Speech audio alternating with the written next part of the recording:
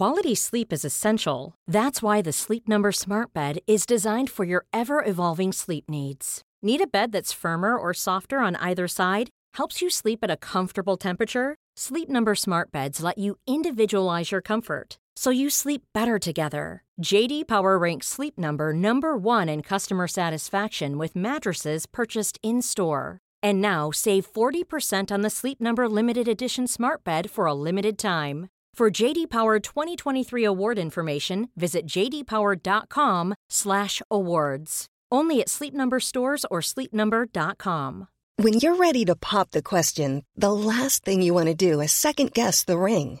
At BlueNile.com, you can design a one-of-a-kind ring with the ease and convenience of shopping online. Choose your diamond and setting. When you find the one, you'll get it delivered right to your door. Go to BlueNile.com and use promo code LISTEN to get $50 off your purchase of $500 or more. That's code LISTEN at BlueNile.com for $50 off your purchase. BlueNile.com, code LISTEN. Planning for your next trip? Elevate your travel style with Quince. Quince has all the jet-setting essentials you'll want for your next getaway, like European linen, premium luggage options, buttery soft Italian leather bags, and so much more. And is all priced at 50 to 80% less than similar brands. Plus, Quince only works with factories that use safe and ethical manufacturing practices. Pack your bags with high-quality essentials you'll be wearing for vacations to come with Quince. Go to quince.com/pack for free shipping and 365-day returns.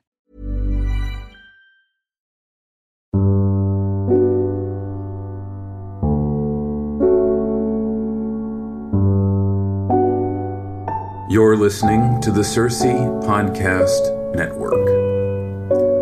I'm Joshua Gibbs, and this is Proverbial, the podcast where we explore the wisdom of the ages as it comes to us in Proverbs, by which I mean wise sayings a man may live by if he's not so arrogant as to think himself special. Episode 115, The News. Today's proverb comes from Nicolas Gomez de Villa. I'll read it twice. In an age in which the media broadcast countless pieces of foolishness, the educated man is defined not by what he knows, but by what he doesn't know. Once more. In an age in which the media broadcast countless pieces of foolishness, the educated man is defined not by what he knows, but by what he doesn't know. Last December was the first year in almost 2 decades that I did not make year-end lists. I have been making year-end best-of lists. Best movies of 2009, best records of 2010, best songs of 2015. I've been making lists for 2 decades, or almost 2 decades. I've been making year-end lists since I started my first blog back in 2004, 2003. I don't remember exactly when. When I was much younger, 15, 16, and I had just started reading music magazines, Q, Spin, my favorite issues were always the December issues, because the year-end issues had this sort of wrap-up of the year. What was best? And it was often on those lists that I encountered all sorts of new things that I hadn't heard of before. And so I loved these lists. I look forward to these list issues of magazines. And then when I got older, there was a handful of music websites, film websites, and I looked forward to those year-end lists. And as I have had a blog for 20 years, I've been making lists, my own lists, ever since. And normally, films of the year, records of the year, songs of the year. Last year was the first year that I made no lists. And I would say over the last 2 or 3 years, the number of lists I made at the end of the year was kind of dwindling down. And there's a reason for that. I'll get into it in a minute. Between 1999 and 2006, I saw more than 200 movies in the theater. And I know this because some time ago, maybe about a year ago, I systematically went through every Wikipedia page that chronologically lists the movies that came out in whatever year you choose. Like chronologically, the movies that came out in January, in February, in March, and the specific date on which they opened. I went through all of these lists between 1997 and, 2020. Like, I went through all of them. And I discovered a number of really interesting things about myself and about memory while I was doing this. One of the more interesting things that I discovered was that there are periods of my life that I can remember with crystal clarity, and they're not necessarily the most recent periods of my life. I remember the 5 years after I graduated much more clearly than I remember the first 5 years I was a classical teacher, which was significantly later. There are some passages of life that are more memorable than others. And it's not true that we remember what is most recent most clearly.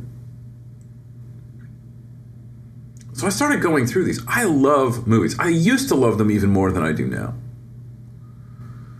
I used to have time for movies.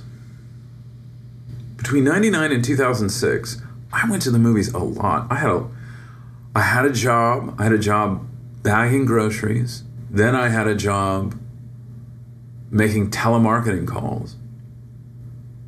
I lived alone.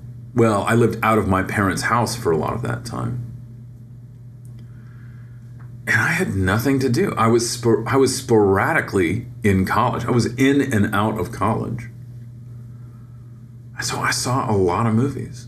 Now, what's fascinating is that as I go through this list, or as I was going through these lists, chronological orderings of movies, not only could I remember the movies that I saw in the theater, I could even remember what theater I saw those movies at. And with many of them, but not with all of them, who I saw those movies with. My memory, or the memories that I have attached to seeing movies in a theater, is very deep. It's surprisingly deep. How many details I can remember about a trip to the movies to see some ultimately unimportant, forgettable film. Like Behind Enemy Lines with Owen Wilson and Gene Hackman. My memory of seeing that in the theater is crystal clear. So I saw a lot of movies. There was a time when I was really up on things. And given the number of movies I saw in the theater, the number of new movies, let alone the number of new releases I rented from Blockbuster or Hastings, I was up on things. At the end of the year, I could make a list of the 10 or even 20 best movies of the year, and the list would be meaningful. The list would be compiled out of a fairly extensive knowledge of what came out this year. So too, there was a time when I bought enough new albums that are coming out that at the end of the year, I could make a list of the 10 or 20 best albums of the year. There was a point where I was making a list, a meaningful list, I think, like the 30 or 40 best songs of the year. But as you get older, you care less about what's coming out. As you get older, knowing about the world is less of a thing you brag about. Because if you're making a list of the 20 best films of the year, there's a kind of boast just in making that list. And the boast is, look how much I know about the world. Look how current I am. Look how aware I am. And we often, for whatever reason, regard a man as being more knowledgeable if he knows something about films that are coming out today that we've never heard of, as opposed to films that came out a long time ago we've never heard of. I made no lists last year. And I made no lists for last year because I simply did not see enough to make a meaningful list. I think I saw 3 movies in the theater last year. And for some listeners, that's 3 more than you saw. It's not a lot, but I know that there are people who see even less. You are impressive if you have seen less than 3 movies in the theater. If you have detached yourself sufficiently from what is new, that you see nothing in the theater over the course of the year, you have my respect. I purchased a handful of newly released albums in 2022, but almost none of them made any sort of lasting impression on me. The only record I bought, the only new album I bought in 2022 that I listened to more than a dozen times was Once Twice Melody by Beach House.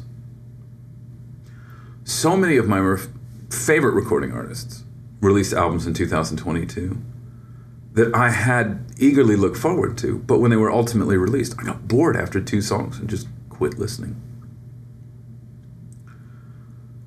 Now, the thing is that today I listen to as much music as I did 20 years ago.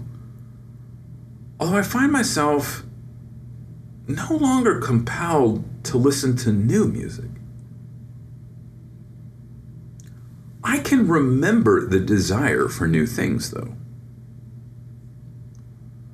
I think until you've read a few classics, actually maybe until you've read a good number of classics, until you finally noticed the cyclical nature of the world, or at least the cyclical nature of trends and fads and the news. Until you've read a few classics and noticed this, it's easy to believe that you live in a genuinely important period of human history. And modernity is absolutely insistent that this era right now is far more significant than anything which has ever come before it. Now, what's interesting, I think, is that most of the people who assert that this era is the most important era in human history probably couldn't make a list of the top 10 most important eras of human history. It's sort of like people who assert that America is the greatest nation in the history of the world. Give me a top 10. How many nations in the world have you seen right now? And it's often the case, not always, that people who assert that America is the greatest nation in the history of the world cannot name you 5. And they've never been outside the U.S.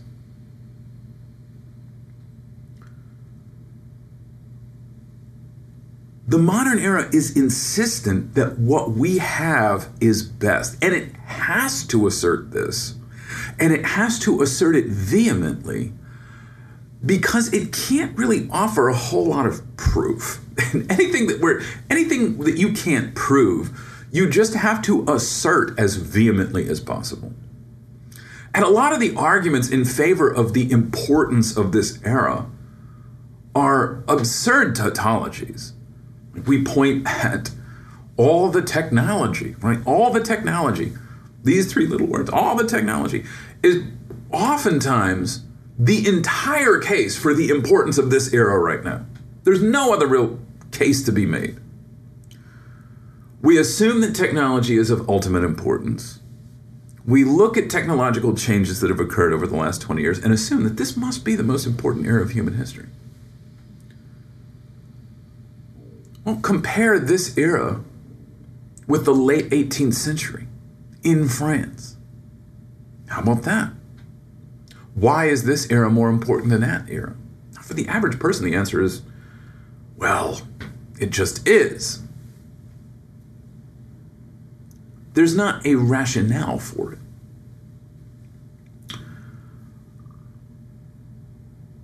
If you're living in the most important era in human history, if you really believe that, it makes sense to listen to the music and to read the books and to watch the films which this most important era is producing.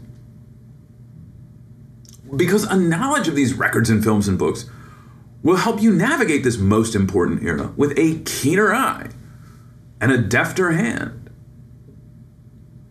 The books and films and things of this era that are coming out right now reveal the meaning of our time.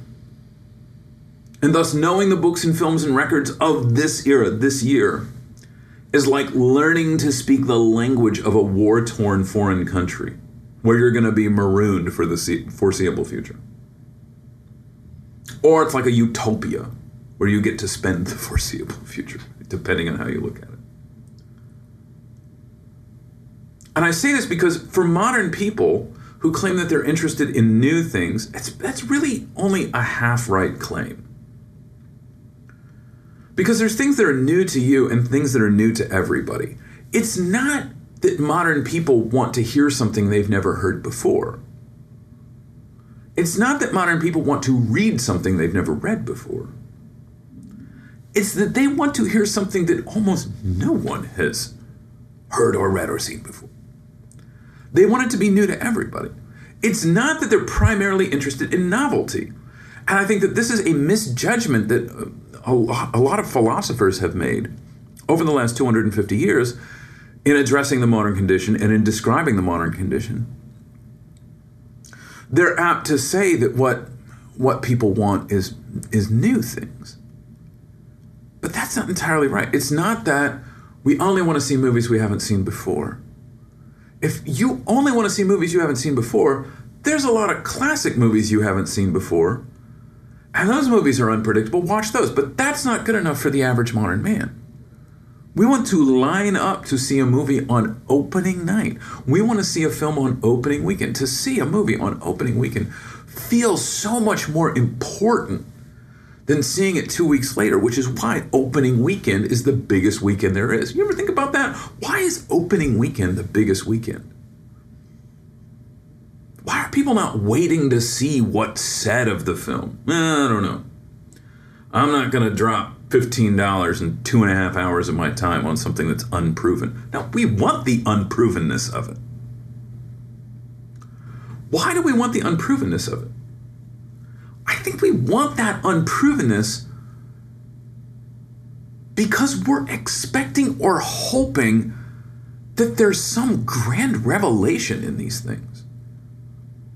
We're not lining up to see movies the second they come out for entertainment. We want to be a part of something. And to argue that films people line up to see and see in droves on opening weekend, to argue that this is really all about entertainment, completely misses the point. You don't understand what entertainment is if you look at people lining up around the block to get into a film the second it comes out, and you're like, well, these people want to be entertained. No, they don't. That's not what entertainment looks like. Entertainment is kids eating popcorn at a circus, laughing at a clown on a little bicycle. That's entertainment. When people show up in droves to see something that no one's ever seen before, they're showing up to see a miracle. Now you might say, yeah, but it's entertainment. Yeah, we expect entertainment to be miraculous anymore. We want divine entertainment. And if you looked at the budget for a film, for a blockbuster film, the budget for a film that people line up to see, it's obvious that they want something divine. A $300 million spectacle that goes on for 2 hours, that's not entertainment. That's like a revelation. You want to be transfigured if you're showing up in droves for some new thing. If you think about it, though, this divine entertainment has a pretty long history of not panning out. Because things that are really divine last. Things that are really divine stick around. Christianity has stuck around for a long time because it's divine. Anything that lasts is strongly imbued with spiritual qualities. For most of the things that last, the spiritual qualities they are imbued with are divine. Occasionally, and this is rather rare, they are demonic. Demonic things last as well. But most of the things that last for centuries are imbued with some sort of divine power, some sort of benevolent spiritual power. Granted, there are counterexamples. Marx is still around 150, 175 years later. Not because he's divine. I'm totally comfortable saying that he's around for reasons that are entirely demonic. But if you think about the sort of the volume of things that last, most things that last a long time are good.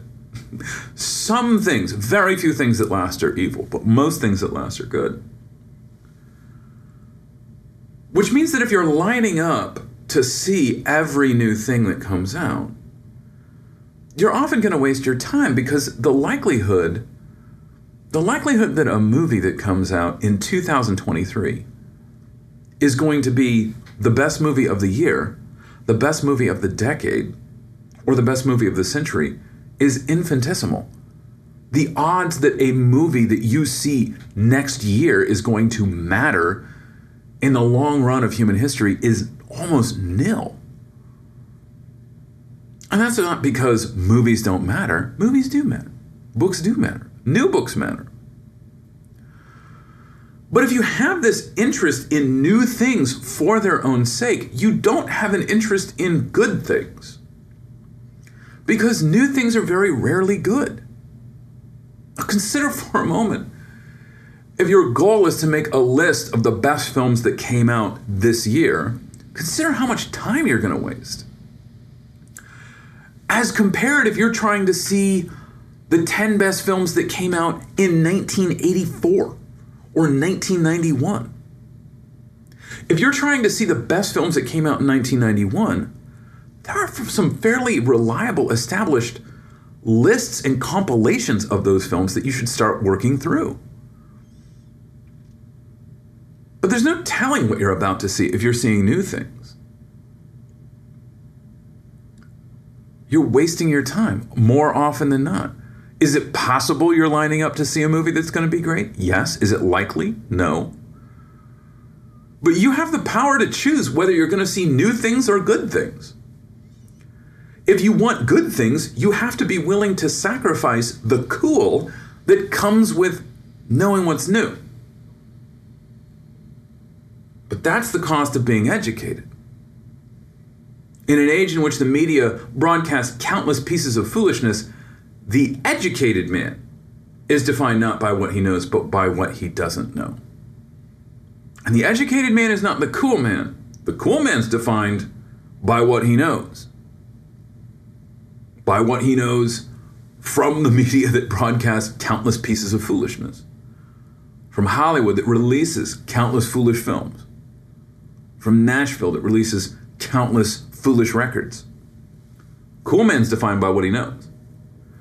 In order to be educated, though, you have to have a higher standard than merely being in the know about how things are right now. A good education is going to last, and there's nothing that has a shorter half-life than a knowledge of trends and fads. That's knowledge that's almost worthless as soon as it's acquired. So the educated man turns back the clock. The educated man doesn't want to see the best movies of 2023. He doesn't want to read the best books of 2023. He wants to read the best books. And in order to do that, you've got to set aside this sort of breathless excitement. You've got to tune out the breathless excitement with which modern men assert their own importance.